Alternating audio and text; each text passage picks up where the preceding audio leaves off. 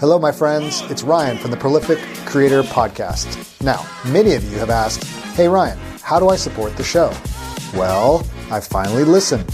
Starting today, you can subscribe to the Prolific Creator Plus on Acast Plus for $3 a month. That's less than a cup of coffee. No apps to download and listen wherever you get your podcasts. Get access to the entire archive of Prolific Creator awesomeness. Over 160 episodes going back to 2017. Yes, that's right, my friends. A plethora of information and inspiration, tips, tricks, and interviews to get your art and work into the world. And remember those ads? Say bye, bye, bye. Wait, there's more. For $5 a month, you can get access to the full Prolific Creator experience. This includes the full archives, early access to episodes, listener Q&A, book and movie reviews, and interviews not for the public. And perhaps any other awesomeness I might do on the microphone. Sounds awesome, right? Yeah, it does, Ryan. If you want to listen for free, you'll notice the last 50 episodes or so will always be available wherever you listen to podcasts. Remember, by subscribing today, you don't have to download any new apps, and you can simply keep listening on the podcast platform you prefer. Cool. Okay. Cool. Thanks for your love and support in advance. Simply click on the link in the show notes or on my website, and it'll take you where you need to go. Now on to the show. The following podcast is an exclusive presentation of Project Entertainment Network. Hey everybody, this is Ryan J. Pelton from the Prolific Writer Podcast. And you know what I know is that summer is coming soon. And I want to introduce you today, one of our sponsors, Bahama Jane's Beach Feet Sand Soap. Comes in coconut, peppermint, and naked. Keeps your feet beach ready all year long. Removes calluses, naturally reduces and removes dead skin. And I know we could all do that. It's a petty in a bar. Great for stimulating feet. And so Bahama Jane's is a small, handcrafted natural body product company that believes in promoting natural health and well-being through the use of the purest products available. Summer is coming, people. If you want the best beach feet sand soap, a petty in a bar, go to bahamajanes.com. If you put in your order the word podcast, you'll get 10% off your first order. Go do it. Summer's coming. Now, some intro music. Welcome to the Prolific Writer Podcast, where speed's the name of the game. Follow an indie author and publisher and his guests as they share inspiration, tips, and advice on writing fast, writing often, and writing well, so you can do the same. Here's Ryan. Well, hello. This is your Prolific Writer Podcast host, Ryan J. Pelton, and I'm so glad that you are here. The podcast dedicated to helping you write fast, often, and well in no particular order. So however you found us, whether you're on the train, working out, hanging out with the kids, whatever you're doing, writing that next best-selling book, so glad that you're here. And we hope that this podcast will be helpful to you as it's been helpful to thousands of people. And as I always say, thank you so much for your kind words and your kind reviews and your kind emails and your encouragement. So really have enjoyed doing this podcast. And as life has been a little hectic, we had a new baby girl a couple of months ago, keeping us on our toes. Our fourth child. There's so many of them. I don't know how anyone does this, but it's been a great joy and a blessing to have these children, but they keep you busy. And so I've been launching the podcast, the interviews every other week, so a couple times a month. So hopefully that's been okay. And you know what? There's just so much content out there, so much noise. Hopefully these podcasts are worth a listen, even if it's not every week. But we'll get back into probably the every week schedule as we clear out of the fog of baby time. But today, hopefully this will be worth your time and worth your effort. I have a great guest for episode 60, Stephen K. Smith. And Stephen K. Smith is a children's author, and he has been finding great success writing middle grade fiction, and kind of found a niche, very localized writing as far as where he writes and includes some geography in his home state of Virginia, and has really found just great success selling books to kids. And I love having children's authors on the show. We haven't had that many, I think only a couple. And you're going to learn a lot from writing kids fiction. And one of the things I constantly learn from children's authors is that sometimes you think it's like a magic thing that we have to, write a certain way, but really it's still about writing a good story and obviously writing it through the eyes of a child. And so we'll talk about that for those of you that are thinking about maybe children's books, but also those that are, listening and want to get to know an author and get to know his books for your kids. And so I think you'll find Stephen K. Smith's books really great and helpful. They're a little bit kind of like throwback of the Hardy Boys days, and he's got some other series going too. We'll talk about that as well. And so I was really, really thrilled to have him on the show, and you're going to get a lot of inspiration and tips and tricks and learn about a new author. And so with no further ado, here is Stephen K. Smith.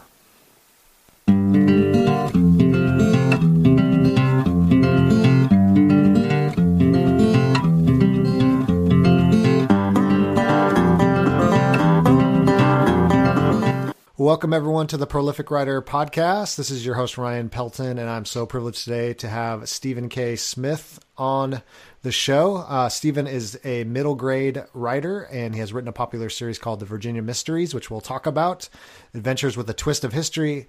He's also written Brother Wars, and I think he writes a couple books under a pen name for adults. He lives in Richmond, Virginia, with his wife and 3 sons. And look forward to chatting with Stephen K. Smith. So thank you, Stephen, for coming on the show. Say hello and tell our audience if I missed anything. No, hey, Ryan, thanks for having me. It's exciting to be on. I've been listening to your show for a few months now and really enjoyed it. So, no, I think you got the highlights. That's mostly I write middle grade mystery adventures. So it's been a fun time. Well, wonderful. Yeah, I'm so glad to have you on. Actually, I put out a call for children's writers and didn't get much luck, but I've had one on, I think, so far. And so I'm looking to kind of hearing your perspective on writing kids' books and children's books. And I had the fun privilege of writing my first 2 short little kids' books, and I'd never had done it before, and it was a lot of fun. And so, yeah, I'm looking forward to hearing from you and your journey of writing and publishing. So thanks for coming on. No, it's my pleasure. So just to kick off, what, just in your perspective, I mean, you've written, I think 8 or 9 books now, kids' books. Tell me what makes a good children's book, excuse me.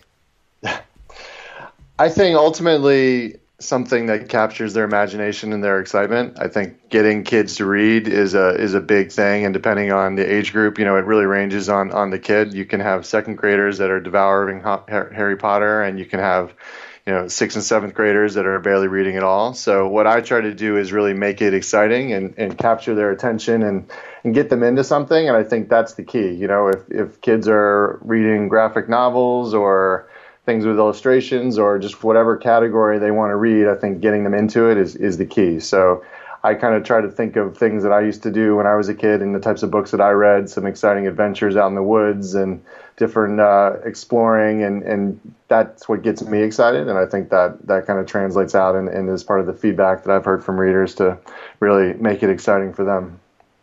Well, one thing we have in common is you have 3 boys, I believe, and I have 3 boys. And we just had our first girl, so I don't know what that's like, but I don't either. But one of the things when I was growing up, and maybe it was similar with you, was just as my family read, but as a boy, and that was probably before they had ADD and ADHD or whatever. But I remember the books that I chose, the Hardy Boys and the Chronicles of Narnia, and I needed something that was fast paced, that was exciting, that was an adventure, that my imagination could go crazy. It couldn't bore me. And it sounds like that's a little bit of the angle that you've taken with some of your Virginia Mysteries, is kind of the adventure side. How is that factored in as far as just when you sit down to write and think about, the story and the plot and what happens? Did that factor in at all? Are you anything like me? Yeah, no, absolutely. A lot of times I describe some of my books as being kind of the Hardy Boys, Nancy Drew, set in Virginia. So, we have, even at our house now, we have lots of Magic Treehouse books, and we were reading a lot of the old classic adventures like Tom Sawyer and Swiss Family Robinson and 20,000 Leagues Under the Sea and all that kind of stuff. But when I was a kid, I burned through the Narnia series, like you said, and Where the Red Fern Grows and Bridge to Terabithia, and a lot of those kind of stories. And so that's a lot of what's in my mind, and I think a lot of why I write for the age group that I do is that's sometimes I think some of the most meaningful books that certainly that I read, and I talked to a lot of people. And those books that you read in that late elementary, early middle school age when you're starting to kind of figure out what you like and what you do, those are really impactful and they stick with you years later. So that's certainly a lot of what I think about. And now that I have 3 boys, when I started writing for them, kind of making up bedtime stories essentially is the first book that I started. So thinking about what would they like and what are some of the things that they do and the way that they act and behave as brothers. And that certainly was a big influence as to how I started writing. So when you were kind of making up these stories, bedtime stories, and thinking about, putting these down on paper, if you will, was that always something that was part of your life? Like, did you always want to be a writer? Did you have those aspirations? Or was it kind of through telling the stories that you thought, hey, maybe I should put these down for others to enjoy? Yeah, it's funny. It's one of those things which, looking back, you can see a lot of evidence that maybe this is where you were headed along the way, but you didn't necessarily realize it at the time. So, I still remember some of the short stories that I wrote when I was in school and that type of thing. When I graduated college, I started writing like an annual Christmas letter, even when I was a single guy, that some people thought was a little strange. Is why is he having to put all his thoughts down and what's going on? And, so stuff like that. And, I started blogging when my third son was born, about being a dad to three boys. So, things like that along the way. And I like to dig through. Somehow I saved a lot of old papers and reports and things from when I was in school. And even back in 4th and 5th grade, for some reason, I made these silly little cover pages that said like SKS Publishing Company. And I had like these ideas that I thought it was great to have this stuff going on. So, in hindsight, it makes a lot of sense. It was not something where I ever said, oh, when I grow up, I want to be an author. Mm-hmm. But I like to write, and I like to use my creativity, and writing papers for school was always one of my favorite parts to do. Mm-hmm. So it makes sense now that I look at it. So when you started writing, or I should say telling these stories and then started to write your first stories, did you give them to your sons for feedback? I mean, what was kind of the initial response? Yeah, that's how it started. And it's funny, some of the early drafts of the first book that I did actually had my kids as the names of the main characters in the stories, because it was really for them and keep them entertained. And so some of the jokes they used to say and some of the things that they would do, and kind of especially in the beginning, some of their behavior between my kids saw itself show up in some of the brothers. And it kind of gradually morphed from there as I started turning it into a book, and certainly made it into a series. But yeah, there's a lot of just the interaction between the brothers. And I didn't have a brother growing up. I had a younger sister. But I think part of the dialogue and the way that they act against each other is certainly a lot that I steal some of those themes and the interplay from my kids, for sure. Well, I find that interesting because I actually grew up as an only child, and we have 4 kids now. And really, it's funny. My wife has a big family. She had 6 siblings, and I didn't have any. And so, we started having kids, and I watched them interact, and I watched them fight, and I watched them, wrestle and all this. And I had no concept of that other than, buddies growing up. And so when I started writing, a few months back, I did the NaNoWriMo thing and wrote a couple kids books. And it was funny because I was giving them to my kids to say, like, is this accurate? Like, is this how it really is? Because the story has kind of a family and some sibling rivalry and stuff. And I had to go on just basically what I was seeing with my own kids and kind of what I really didn't know, observing other families and things. So it was a little bit of my own research, like, hey, buddy, does this make sense? Like, is this funny? I don't really know. Is that how that would work? It's funny because I find a lot of our conflict, like with my wife and our kids, it's like siblings always do this. They always fight. It's always a competition. Like, what is this? I had imaginary siblings. So, So when you were kind of, passing back and forth manuscripts or ideas or what was some of the feedback, like specific feedback that like your kids would give you? I mean, was it, did the humor work? Did the voice work? I mean, what did they give you any corrections of like, hey, Dad, that's kind of lame, or this doesn't work, or They have, especially in some of the later books. Sometimes that's actually something I use when I talk to school groups. Is kind of, especially the jokes, as they get a little bit older, they're a little bit more vocal about it. I think when I wrote the first book, they were probably more around kind of 6 and 9 or 7 and 8 or something like that. So, they were a little bit more just into the excitement of the adventure. And I think now, or as they got a little bit older, they started to give some feedback like, yeah, exactly. That's a really lame joke, Dad. You please change that before anyone I know ever reads that type of thing. So that kind of feedback, or does this make sense? And actually, they even, when I get stuck sometimes about thinking about storylines, sometimes I'll call one of them in and they'll kind of talk through with me. Oh, here's an idea. You might try this, or no, that doesn't sound like something that would work. So I think it is, some of it a lot of it just going on kind of gut feel, and this is kind of the tone that I'm looking for. But yeah, it is helpful to have a few little beta readers running around the house and gives you some feedback about what goes on for sure. Mm-hmm. Yeah, I found with one of my sons, he would say, Dad, I don't really understand what that means, or, it may be like a cliche or, a metaphor or something. And it sounded way too adult. So that was really helpful to have that kind of feedback. So I know for one of my challenges, and I'd love for our audience to know too, especially those that write children's books or they're thinking about children's books, is getting that voice down. How do you write through the, let's say through the eyes of a 12-year-old or through the voice of a 12-year-old? How did you, what was it like to kind of tap into that, 12-year-old? I mean, people say when you write, you really are just writing from your own perspective, but maybe that 12-year-old Stephen, kind of having that cadence, that the way they would talk, obviously you're not writing, long literary fiction. Like, what was that like when your first go at this, when you started to actually put down the words? Yeah, that's a great question. I think the best thing I can say is to be around kids and even today's kids, so it's even not just trying to fantasize about what it was like back in the day type of thing. So I think it's a little bit of me certainly, again, remembering some of that feeling that I had when I was a kid about exploring and having adventures, but then really being immersed with, and for better or for worse, with 3 boys in the house, there's just a lot of back and forth and a lot of conversation, a lot of interaction and fighting and arguing and sarcasm and everything else that goes along with that. So I feel like I was in it a lot. I think if you don't necessarily have that age kids, I coach sports, I teach at our church, and so I'm around a lot of kids throughout the week and throughout the year. So I think it just gives you a sense. And for me, that was something, it just kind of came a little bit from my gut to say, this sounds right, this doesn't sound right, and kind of tweak it from there. But I also try to make it, not super simplex, simple, not too overly complex, but not too simplified, because I think, you don't want to necessarily talk down to kids either, because they appreciate something that's exciting and adventure. And that's part of the way I focus on just kind of keeping it fun. Now, when you write a story and you have like a story idea, or maybe somewhere you want to kind of head with the theme of the story, how much does, I always find this fascinating, especially with like science fiction authors and things. I hear them talk about technology and, how much do you include kind of things of the day? Like, let's say you're writing a book, today, and you mentioned an iPad. I mean, do you get that specific, or do you kind of try to make the story a little more general, a little more timeless, if you will? Does that make sense? Yeah, no, that's a good question. So I'll answer that 2 ways. So on the technology, when I do talk about technology, I try not to be super specific with it.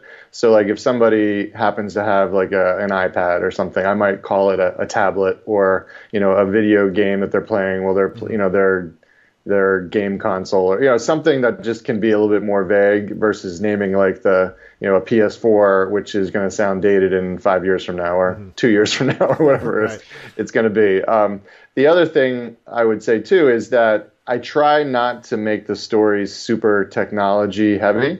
So like my first book was specifically, it's called Summer of the Woods, and it's specifically about getting outdoors. The brothers move into a new house after they moved to Virginia, and getting outside and exploring the woods, and they find some old coins in the creek back in the woods. And really, their whole experience is about being outdoors and exploring the house and the woods in a new place. And purposely, I try to skew away from having a lot to do with computers and technology. Not that that's bad or wrong, but I just try to make it as kind of outside and natural as I can, and focusing on, some of the later books talk a lot about history as well. So they're researching some stuff about history and the computers and things, but it's not all about getting, a lot of back and forth on devices and stuff. Mm-hmm. It's in there, and some stories more than others, depending on how the plot line has to go, mm-hmm. but trying to make it more in the present as much as I can. I think that's just the tack that I like to take. Hmm. I think that's interesting. I think you mentioned even on your website that you enjoyed like Chronicles of Narnia stories, C.S. Lewis, and I think some of his why his stories are so timeless is because he doesn't get lost in technology, or it's really about the story. It's about the adventure. It's about kids. It's about I think even his sci-fi stuff that a lot of people don't even know he wrote. Doesn't right. get lost, and it is a different time, obviously 50s and 60s, but. It doesn't get lost in all the heavy sci-fi technology stuff. And so maybe that's why it sticks around, this idea of adventure, this idea of, obviously going outside creeks, finding coins, like that could relate for 1,000 years, yep. regardless of who picks up the book.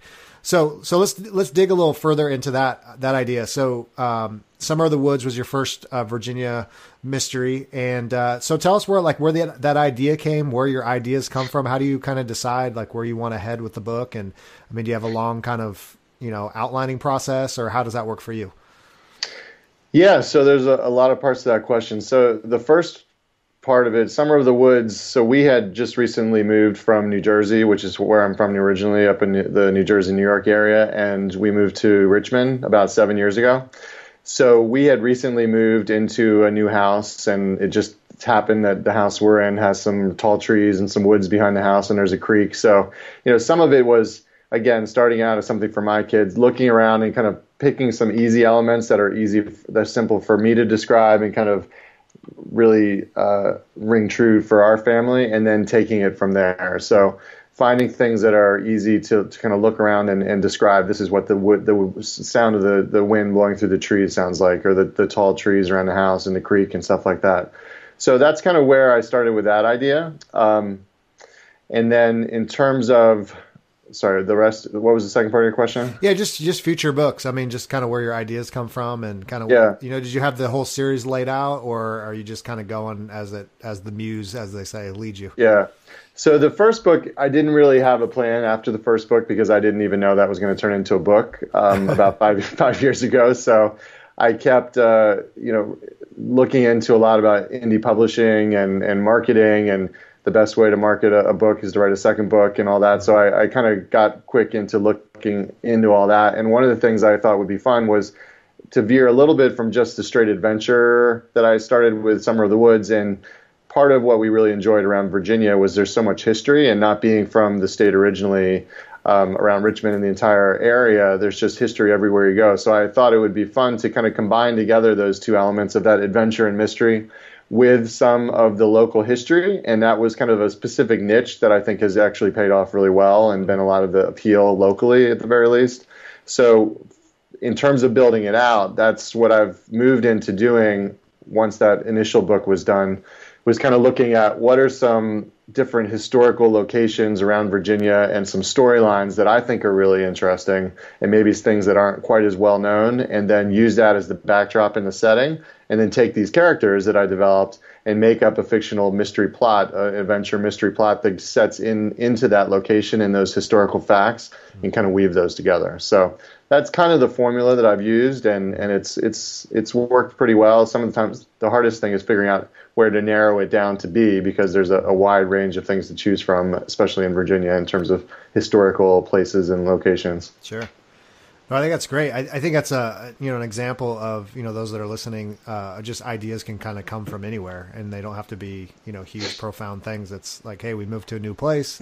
There's some rich history. Maybe we could play with that. I find it's interesting. I heard like John Grisham talk about, a lot of his lawyer books, they're just news stories, and he just reads a lot of, different lawyer, trials and things. And it's just like a seed of an idea comes from those stories, and that's really, I think sometimes when we think about research, that's really all it is. It's just kind of looking around and going, hey, that's kind of a cool idea. Oh, hey, that'd be neat, and just kind of seeing where it goes.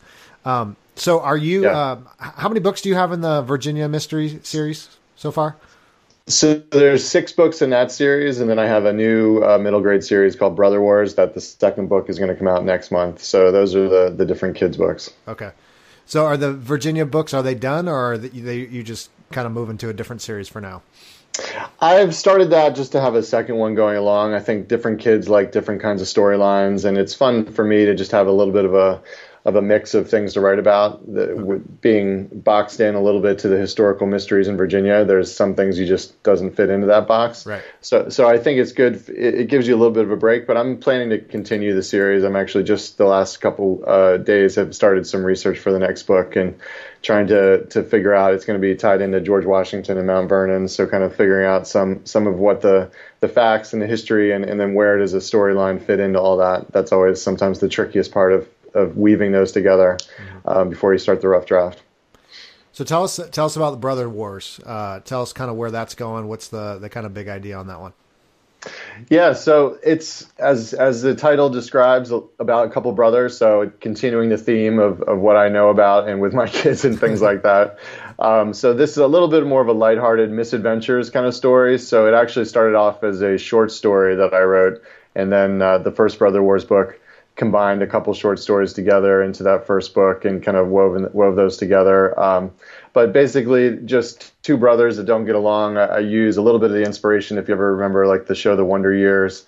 Those two brothers, that type of thing, is that sort of dynamic. So they do things like lock each other in their pitch black dark basement or run over their mom's rose bushes with a lawnmower and stuff like that. The new book is called Cabin 11, and it's all about going off to a week at summer camp, which is something that I did several times as a kid up in the Adirondacks in New York State.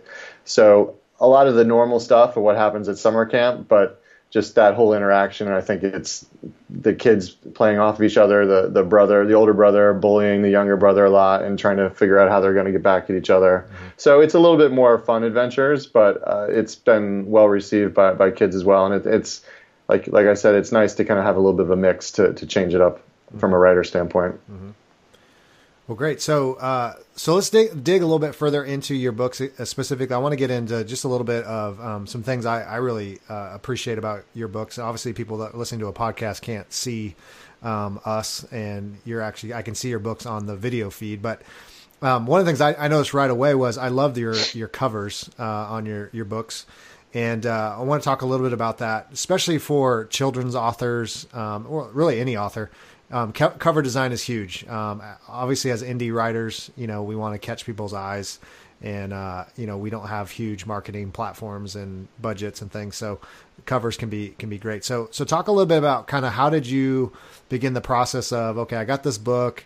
The story's done. What kind of cover do I put on it? I mean, what kind of cover is a kid gonna like? Where did you kind of begin with that whole process? Yeah, and some of that took some figuring out because, again, I didn't really know a whole lot about book publishing and cover design. So when I first finished Summer of the Woods, I actually made the original cover myself. So really, all the things you're not supposed to do of finding a crash course on Photoshop and kind of piecing something together with some fonts that look pretty ugly. The second one, I hired an art student, I think, that I found on Facebook somewhere, and she did an original cover design, which worked for a while.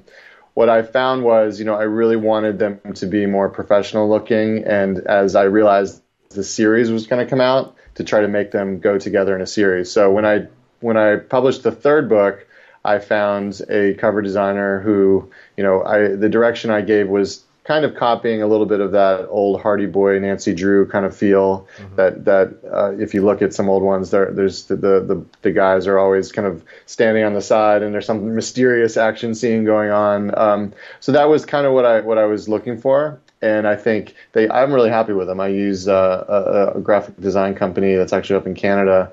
ebooklaunch.com is the name of them, and they do a great job. So they've been doing all the covers, and I think it does give that consistency, because what you want, especially as an unknown name in the beginning, you want people to be able to pick it up and find something that they're going to be excited about, and that's I don't know if it's more important than for adult books, but I think it's just as important, if not more.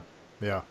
Yeah, I would probably say with kids' books, it seems, the kids' books my kids read, and probably yours too, they really are branded together. I mean, if you go pick up a Michael Connolly book, I mean, the covers, maybe the font's the same, but really they're usually pretty different. I mean, you know them by their name, but not necessarily by the, and they look beautiful. I mean, yeah, I think what you're trying to go for, they're branded together nicely. And, if, you're going, hey, Stephen K. Smith. Oh yeah, there's a bunch of them. They all look very similar. So, so good job on that. So also I was curious, just also for those listening, one of the questions I get a lot too, and one I've wrestled with just as I've tried to put a couple kids' books together, still working on them, but is the art on the inside. I noticed you had a little bit of art on the inside too. Who did you use for that? Was it the same company, or did you kind of have those ideas, or how did that work?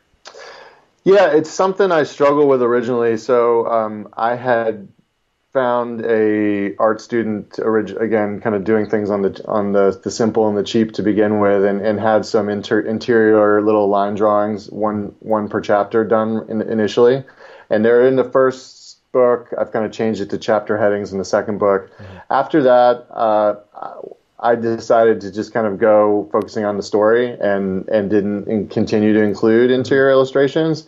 And I go back and forth. Sometimes they've seemed to found a following without them. I think in a perfect world, and especially as an indie author that's still selling a lot of paperbacks, I'm trying to be cognizant of how long the book is and how much does that cost per book and everything else to try to keep the printing costs down and things. So I decided to really focus on the writing and not the interior illustrations, and then just stick with the quality of the cover art on the outside. And that seems to have worked out pretty well. I think you can go either way. They're never going to be highly illustrated picture books or anything like that. Right. But I kind of used originally the idea of some of those simple line drawings that I remembered from some books when I was a kid, and started there. What I've started doing is just having some little consistent chapter headings now on the new versions that I've been publishing, so that under chapter 2 it has a little line drawing versus but that's consistent across the different chapters throughout the book, just to add a little bit more visual kind of appeal and make it look a little bit more professional. Okay. Yeah, it's interesting because when I got feedback from my son, my younger son, he was 6. He was like, "Where's the pictures?" And then my older one, who was like almost 11, didn't really care. He kind of was like either way. Yeah, that is interesting. Like, what would a kid not read it if it doesn't have pictures? But I think it seems like your stories are they're fast paced. It's not Harry Potter that's 200,000 words. Right. The story's gonna kind of carry it. Not I feel like sometimes pictures actually are just filler. They're just to like kind of fill in the space and keep kids interested. But but I think if you're telling a good story, you could probably go either way. So go ahead. I was saying I don't tend to write super long, so my books tend to be they've gotten a little bit longer as they go, between 20 and 35,000 words are most of them. So they're like you said, they're not 100,000 word epics, so that also kind of keeps them fast paced and keeps their attention. So I agree. Well, that's good. And they're really, I mean, if anyone checks out your books, which I'll put in the show notes, just notice how professional they are. I mean, you couldn't tell if you walked by and like, is that an indie published or traditionally published? They're just as good as anything out there. And thanks. And I wanted to hit a little bit just because our audience would be interested too. Is you sell a ton of paperback, and I know everyone says, "Well, paperback's dead." Is that a lot of kids obviously like paperback. I've heard differing things. My kids actually don't really care about Kindle. Even if we buy a Kindle book, they're just like, "Oh, I'd rather have the paper." What has kind of been the reaction as far as, I know you sell a lot of Kindle books too. Does it matter? Is kids' book better in paperback? What's kind of been feedback there? Yeah, no, for sure. I definitely sell more paperback, and they're all available. I have them in hardcover and paperback and Kindle, and I'm getting more and more of them made into audiobooks along the way too. But I probably sell twice as many paperbacks, at least, as I do ebooks. And that just seems to be how most kids are still getting at them, whether it's from the library or buying them online or whatever they're looking for, because my kids are the same way. I don't know if they've really ever read an ebook. And my wife and I read ebooks, and I think that's obviously a big trend with adults.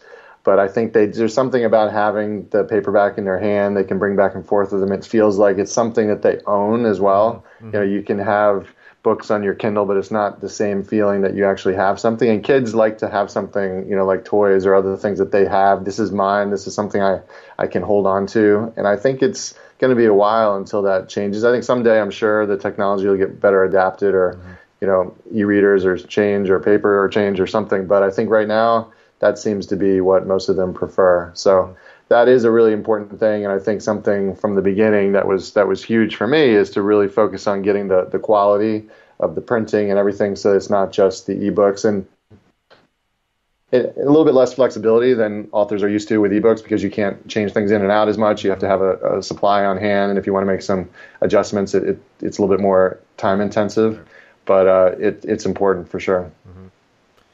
So are you going through, I know you have hardcover, and are you doing that through, you can't do that through CreateSpace, but so tell me, are your paperbacks CreateSpace, and then are you going through someone else to do hardcover? And then tell me a little bit about your experience with hardcover, because I know I've heard mixed things. Yeah, so I use two different printers basically for the paper book. So the paperbacks I do through both CreateSpace and then also through Ingram Spark, and then I do the hardbacks are through Ingram Spark. So basically I do the CreateSpace it seems to work best if people are buying paperbacks on Amazon. So that's where that basically pulls from, and then anywhere else pulls the paperback or the hardback off of Ingram Spark.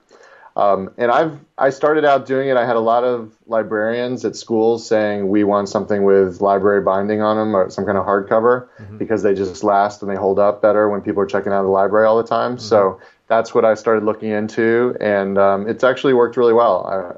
The sales are starting to go up, and it's not that much more difficult. You have to have a separate ISBN number, and just it's a slightly different size, but for the most part, it's just a matter of kind of uploading something separately, but use the same text files and everything. So it's once you do it, it's not that hard. Okay. Well, great. That's great to hear. Yeah. I think a lot of authors listening are going to be. You might not even know that there's so many options, these days for paper and hardback, and it's getting easier and easier, which is exciting.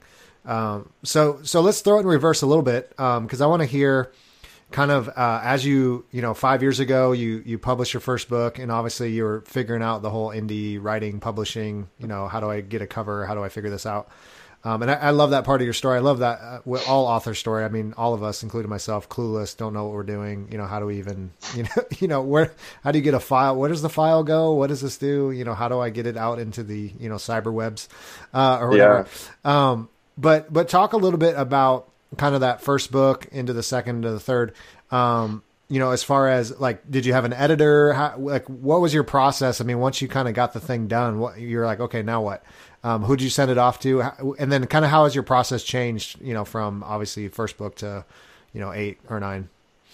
Yeah, no, it's a great question. And it's a lot like the cover. So again, I really didn't know what I was jumping into in the beginning, but I try to do, one of the things I started doing from the very beginning was just doing a lot of research, reading books, podcasts, ironically, that's how I stumbled on yours. I've been rapidly listening to podcasts for the last 5 years, so probably half a dozen or more different ones, and that's kind of where I feel like I've gotten my master's degree in indie publishing from, is through just podcasts, because it's always updated, it's always up to date, and there's always things evolving to learn about. So it really has changed dramatically of what I was doing then versus doing now. So in terms of editing, the first one, my wife was an English major. I had a family member that had been in publishing, so having them look it over and do some editing and things and getting it out there. So not really the best way to do it, but that worked. And I think it spoke a little bit to the strengths of the story, that it was able to really find an audience and get adopted from that.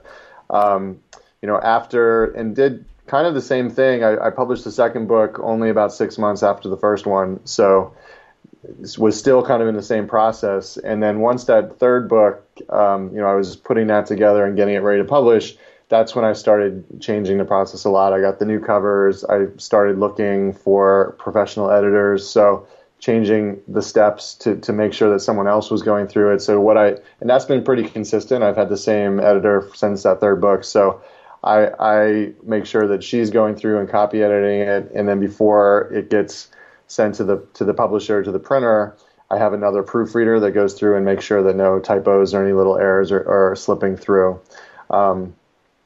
So that's been a big change. And even the way that I'm doing now, I use Vellum now for all of my formattings, both for ebooks and for paperbacks. And even in the last few months, continuing to get everything kind of up to speed in that new formatting, and so that it's a little bit more turnkey, so that if I do need to change things, or if I have a new book coming out and I want to update the back matter in a book, that I can just go in and make some simple template changes. So trying to get things as very regimented and checklist oriented as possible, so that from a production standpoint, it starts to be a little bit more turnkey, which is important. The more books you do, the more you realize that each book isn't necessarily as precious as you thought it was in the beginning. They're still great and they mean a lot, but I think and you want to make sure that every bit of quality and heart and everything's in there. But from a production standpoint, the more you can kind of get a regimented approach to say, this is the 30 things I do for a book. I have a little checklist that I just made a couple weeks ago, actually, just to say, here's the things I make sure, so that it's not trying to dig back through notebooks to say, okay, what did I do after I did that? And, oh, I forgot to do that other thing, so that you can really know this is what needs to be done, and try to make it as quick but also high quality as possible. Mm-hmm. No, that's really good. I think anyone listening, idea of checklists, checks and balances kind of thing. It's, once you do one, it really doesn't change all that much. I think it's just book to book. You learn. I mean, the first one feels like an absolute nightmare, and right. you just can't believe it takes that much work and that much time, and you usually forget something, and and it's in typos and everything else. But yeah, to have some kind of system, I think that works for you and works for your production schedule is really helpful. And you mentioned too, like having the same editors, same, printers. Once you kind of have like a familiarity as much as you can, that helps too. I know a couple of my early books, I switch editors a bunch of times because just for a variety of reasons. But to have a consistent one is really helpful and a gift. And go ahead. It really is a lot about having a team. I've heard other people say this a lot too, but it's like being that general contractor building a house. I think if you know who your mason guy is and who your shingles guy is and everything else, that consistency of knowing who to use and that you don't have to go searching around, that's a big part of it. And that's, you can't do it by yourself. That's why I really don't call it self-publishing as much as possible, because it's really indie publishing, and it's not doing it by yourself in any way. Yeah, that's the biggest myth. It's not just you shooting a book into the ether. There's editors, designers, proofreaders, kids, families. I mean, you name it, companies involved. You really are a publishing company. I mean, you're using contractors. Yep. And that's, and I think what's exciting for those that are listening, it's become so much easier. I mean, it seems like every year there's just another either company that's come out, or the technology just got better. And so for us that are looking for help, there's so many, you mentioned podcasts. I mean, there's so much stuff out there to help. There's really no question that goes unturned. So you're not alone, that's exciting.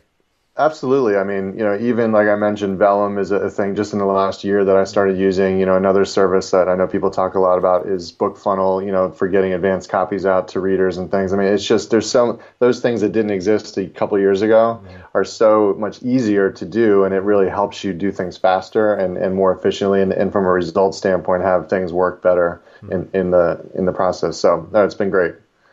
So you said earlier your books are about 20 to 30, 35,000 words. Talk to us about, when you sit down to write, you have an idea for a book. Are you outlining that out? Are you getting a word count? Are you just kind of letting the story go where it needs to go? And then kind of how did you even decide like that was a good length for a kid's book? Talk about that.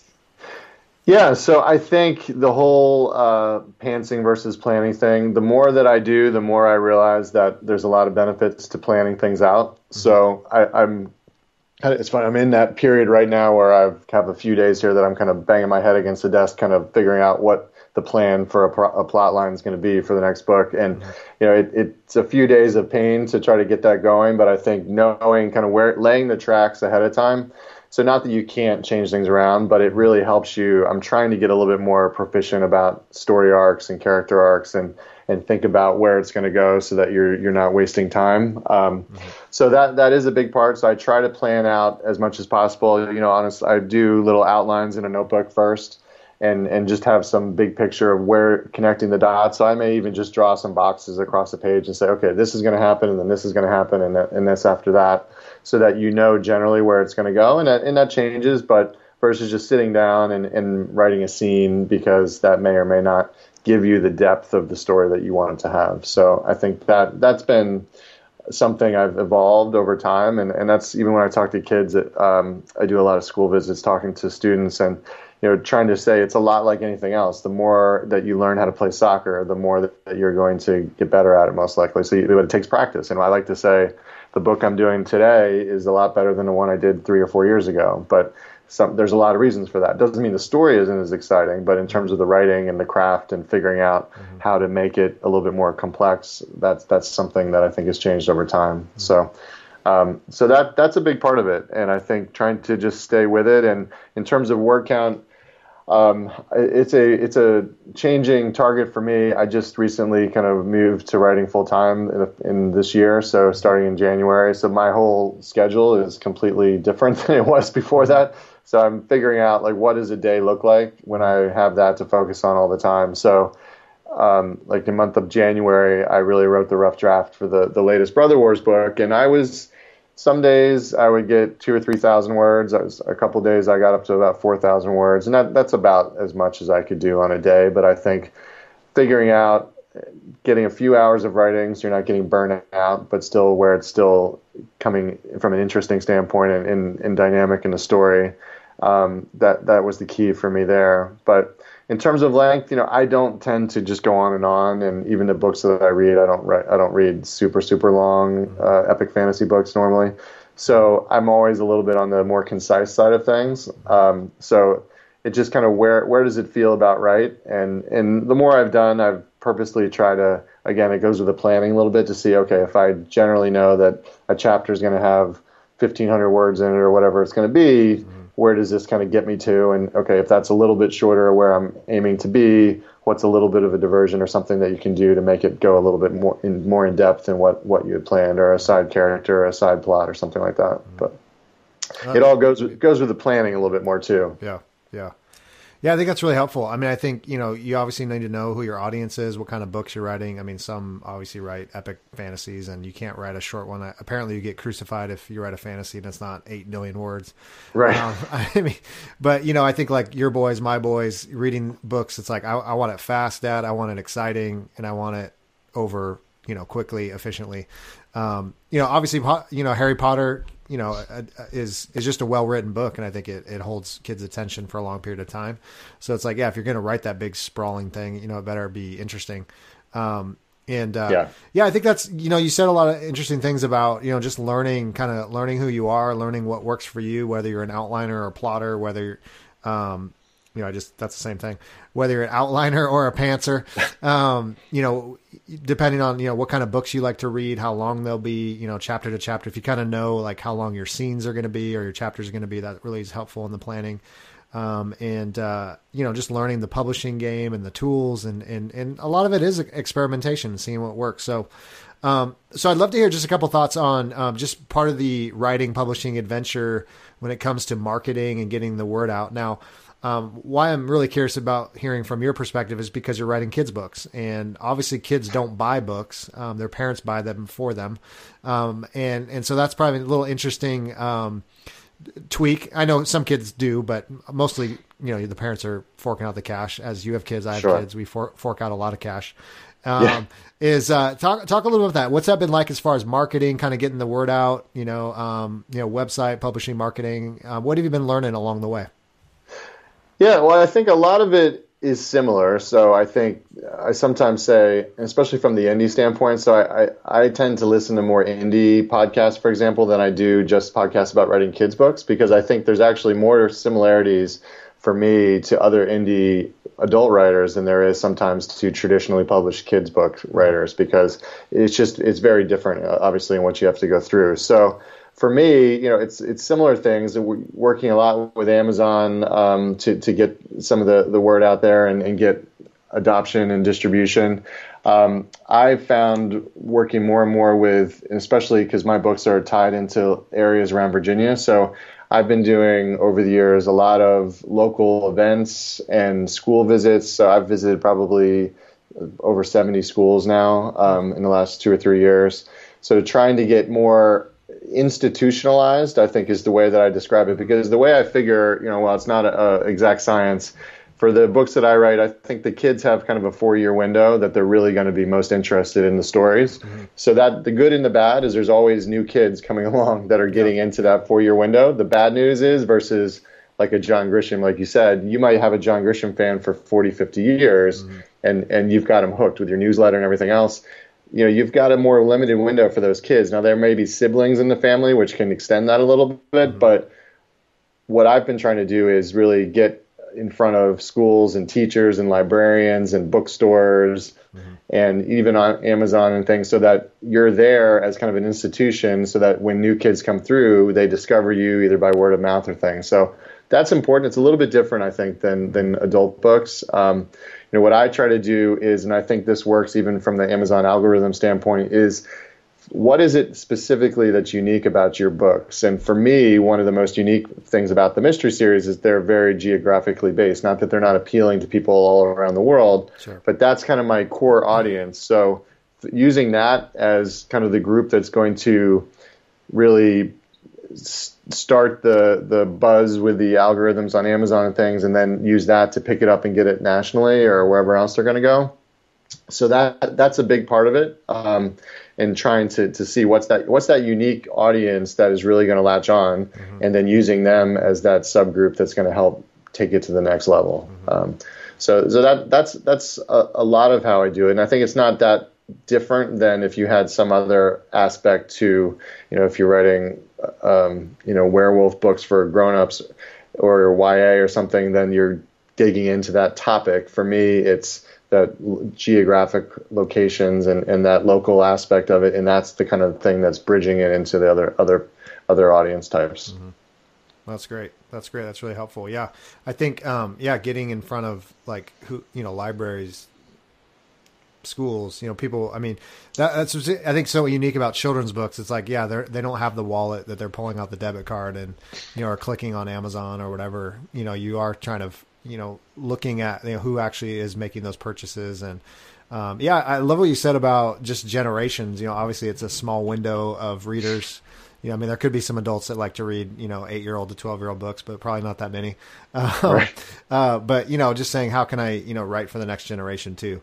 So I think even though from a marketing standpoint, again, the idea that the kids aren't the ones with the wallets. So it goes back a little bit to the covers and the book descriptions and things too. So the fact that there is a little bit of nostalgia of the cover. Oh, this reminds me a little bit of like Hardy Boys and Nancy Drew.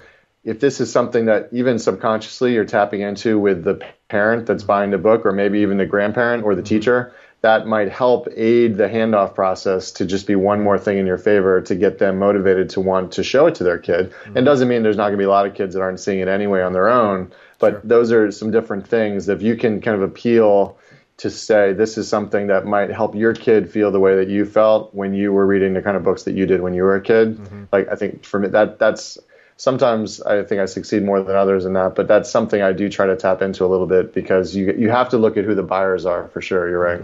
That's great. Yeah. So just tell us a little bit. You've also mentioned you're writing under a pen name, some adult stuff. I know you did like a parenting book and all that. So what's kind of, is this a new kind of just adventure into writing some adult stuff you want to get out into the world, or talk a little bit about that? Yeah, it's interesting. So there's one book under a pen name. The other book it's called Splashing in the Deep End. So it's basically, I started blogging before I started the books for kids. So that's a kind of a collection of basically a memoir of being a dad to 3 boys that I kind of consolidated down into a book. So that was just some of it was I had that content out there, and I thought it would be great to be able to utilize it in a different way and put it into a book. The other book, Harborwood, is under a pen name, Stephen Sawyer. And, sometimes it's just a matter of, I think we all have stories in us that we feel like need to come out. And I do think it would be fun to try. It's fun to try different things, even like what we talked about with the Brother Wars.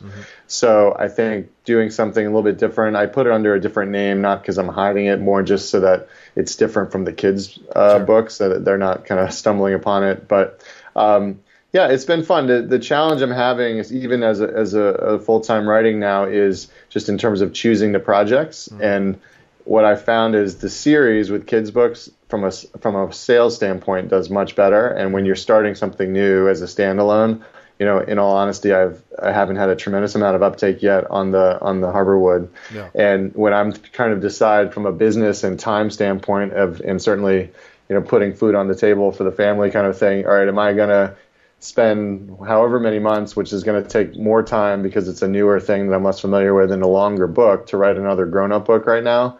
Or am I going to stick with 3 or 4 more kids books this year that I know are proven sellers? So I haven't quite figured that out yet in terms of where that fits on the schedule of things, but I think it may end up being something that maybe I kind of just eke out on the side a little bit on the fringes as I get ideas, but kind of still keep the kid stuff going right now, which is funny because it's a little bit the opposite of what a lot of writers are doing, because there are a lot of inherent challenges of getting the kids books out there and having them penetrate the marketplace and get some sales up. But for me, that's kind of where the momentum was generated to begin with.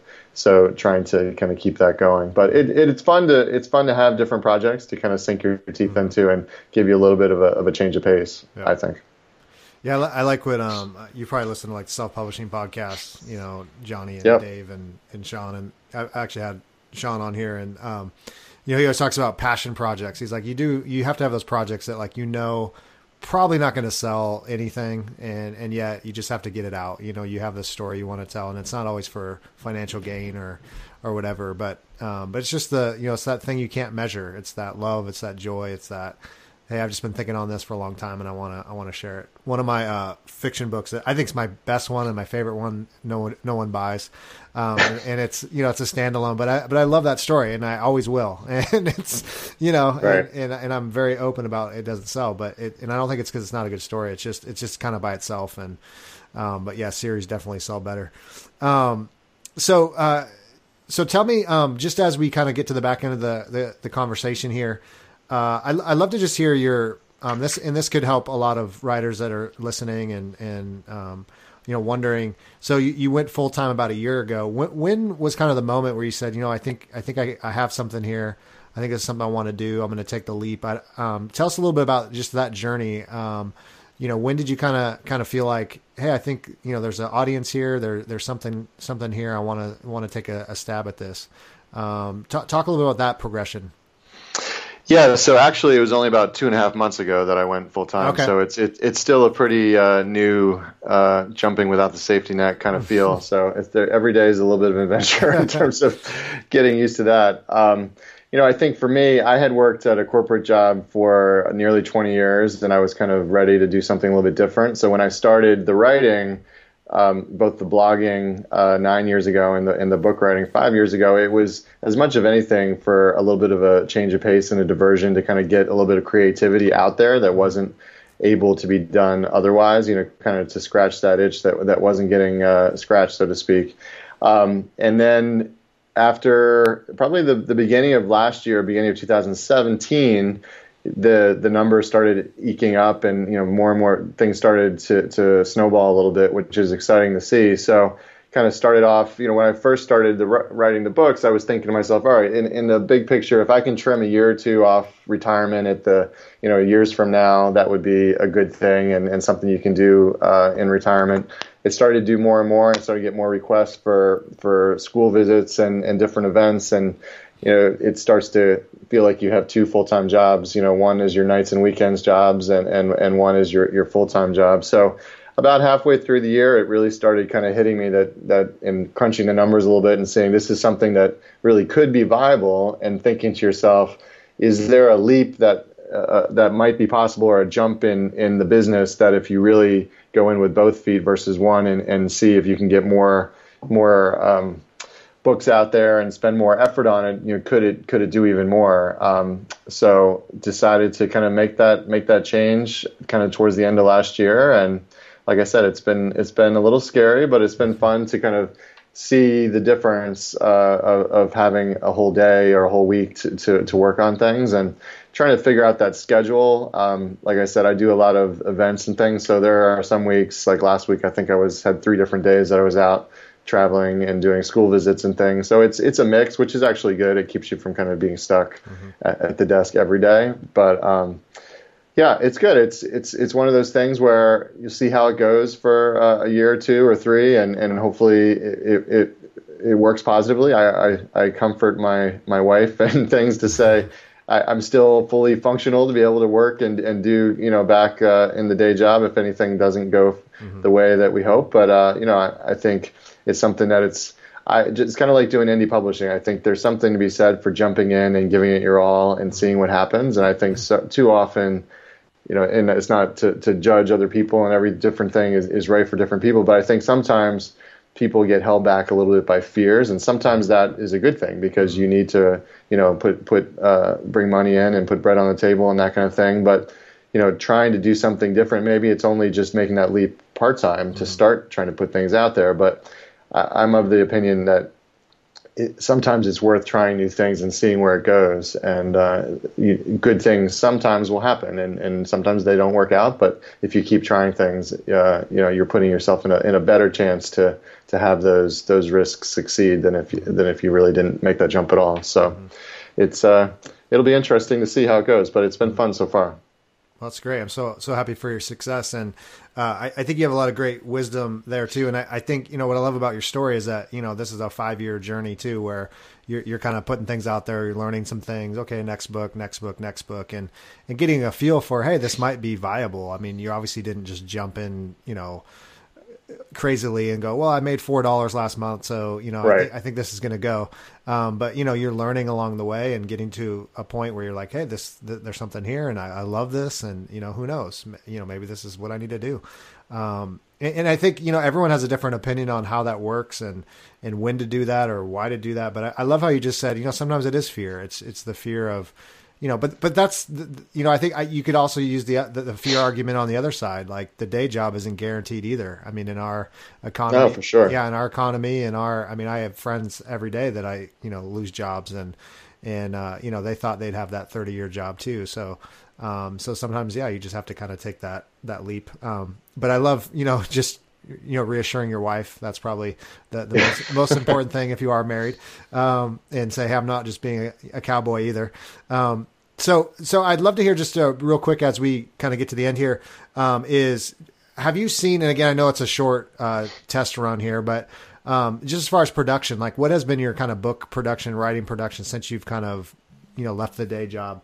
Are you, how many books are you putting out a year, or what's your goal of putting out a year? I mean, has that changed since you went full time?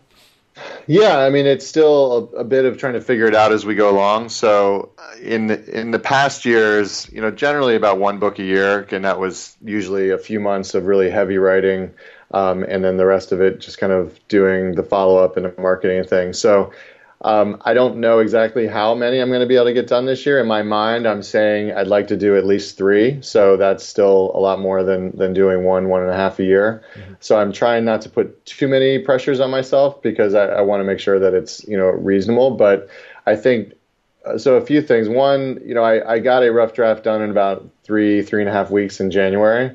It's hard for me to believe it's already in March now. So the good news is that when you have the time, and especially I was not consistently writing through the year in the past as much as, in theory, if you can write every day, I think that I agree that is a good way to do it. Mm-hmm. With my schedule and day job and travel and everything, it just wasn't possible for me or I hadn't found a way for me to make it possible. Mm-hmm.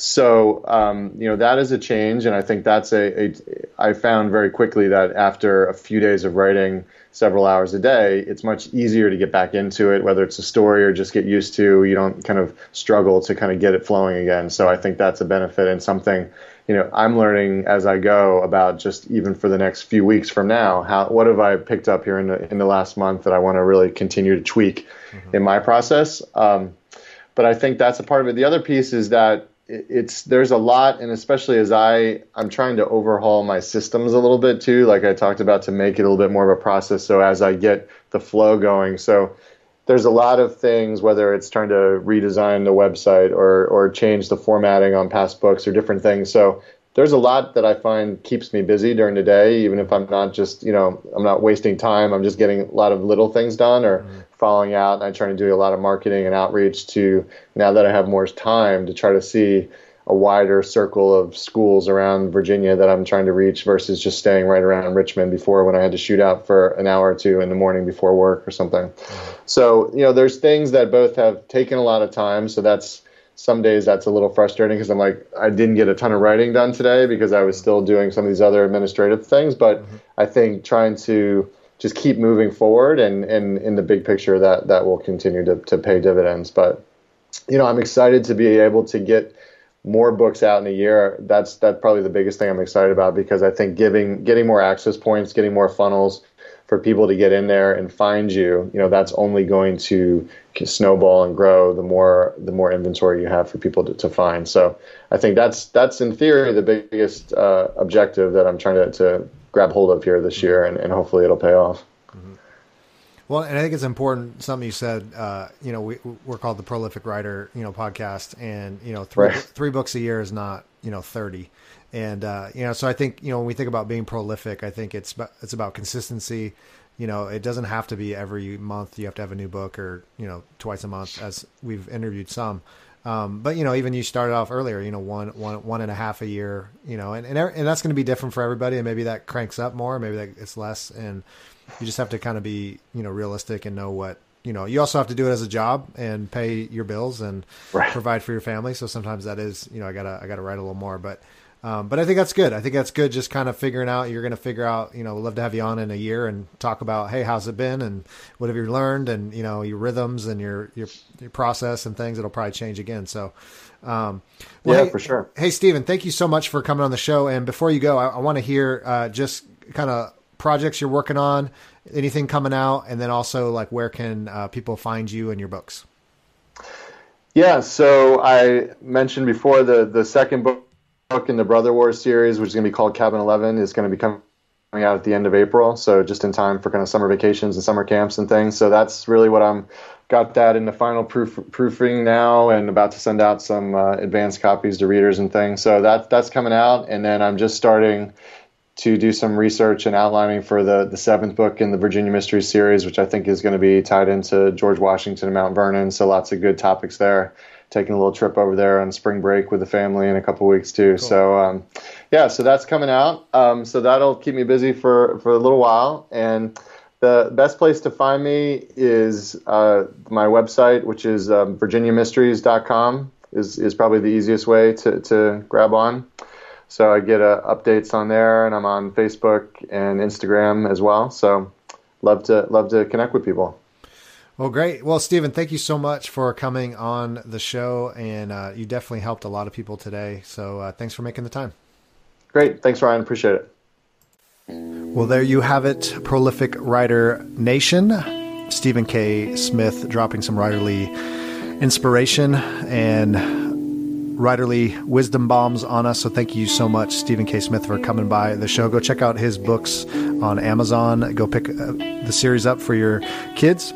And I just love the humility of Stephen. What a great story. I think we've all kind of started at that place of, I'm just writing this book for my kids, or I'm writing this book because I just want to have a book to hold in my hand, or just feel the sense of accomplishment that finishing writing a book does. And look at the successes happening. And I'm hearing this story time and time again. I just interviewed someone recently that will be out later, but all he wanted to do was just hold the book in his hand, and now he's selling thousands and thousands of books and getting his name out there and sharing his craft with others and his stories with others. So thank you, Stephen K. Smith. Hey, if you get a chance, two things. Our show is always hosted and supported by the Project Entertainment Network. So go check out projectentertainmentnetwork.com, and there's just tons and tons of podcasts there. I'd love to share the love of our family of podcasts.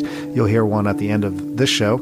And also, if you get a chance, leave a rating or review on iTunes or Stitcher or SoundCloud or wherever you hear this show. It really helps us get the show out into the world and help more writers. And so if you could leave a kind review, or if you don't like the show, hey, leave a nasty review. I don't care, whatever.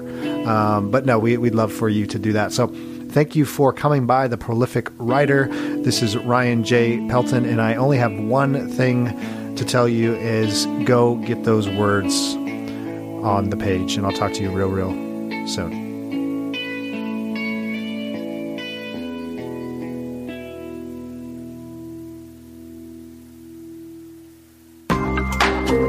Every person's story has something to teach us. How others view life, how obstacles are overcome, how joy is felt, how fears are faced, how love is expressed. The Matters of Faith podcast explores individual stories of people's lives and how faith plays a part. It may not be your story, but it may help shape yours. The Matters of Faith podcast with Jay Wilburn is on Project Entertainment Network.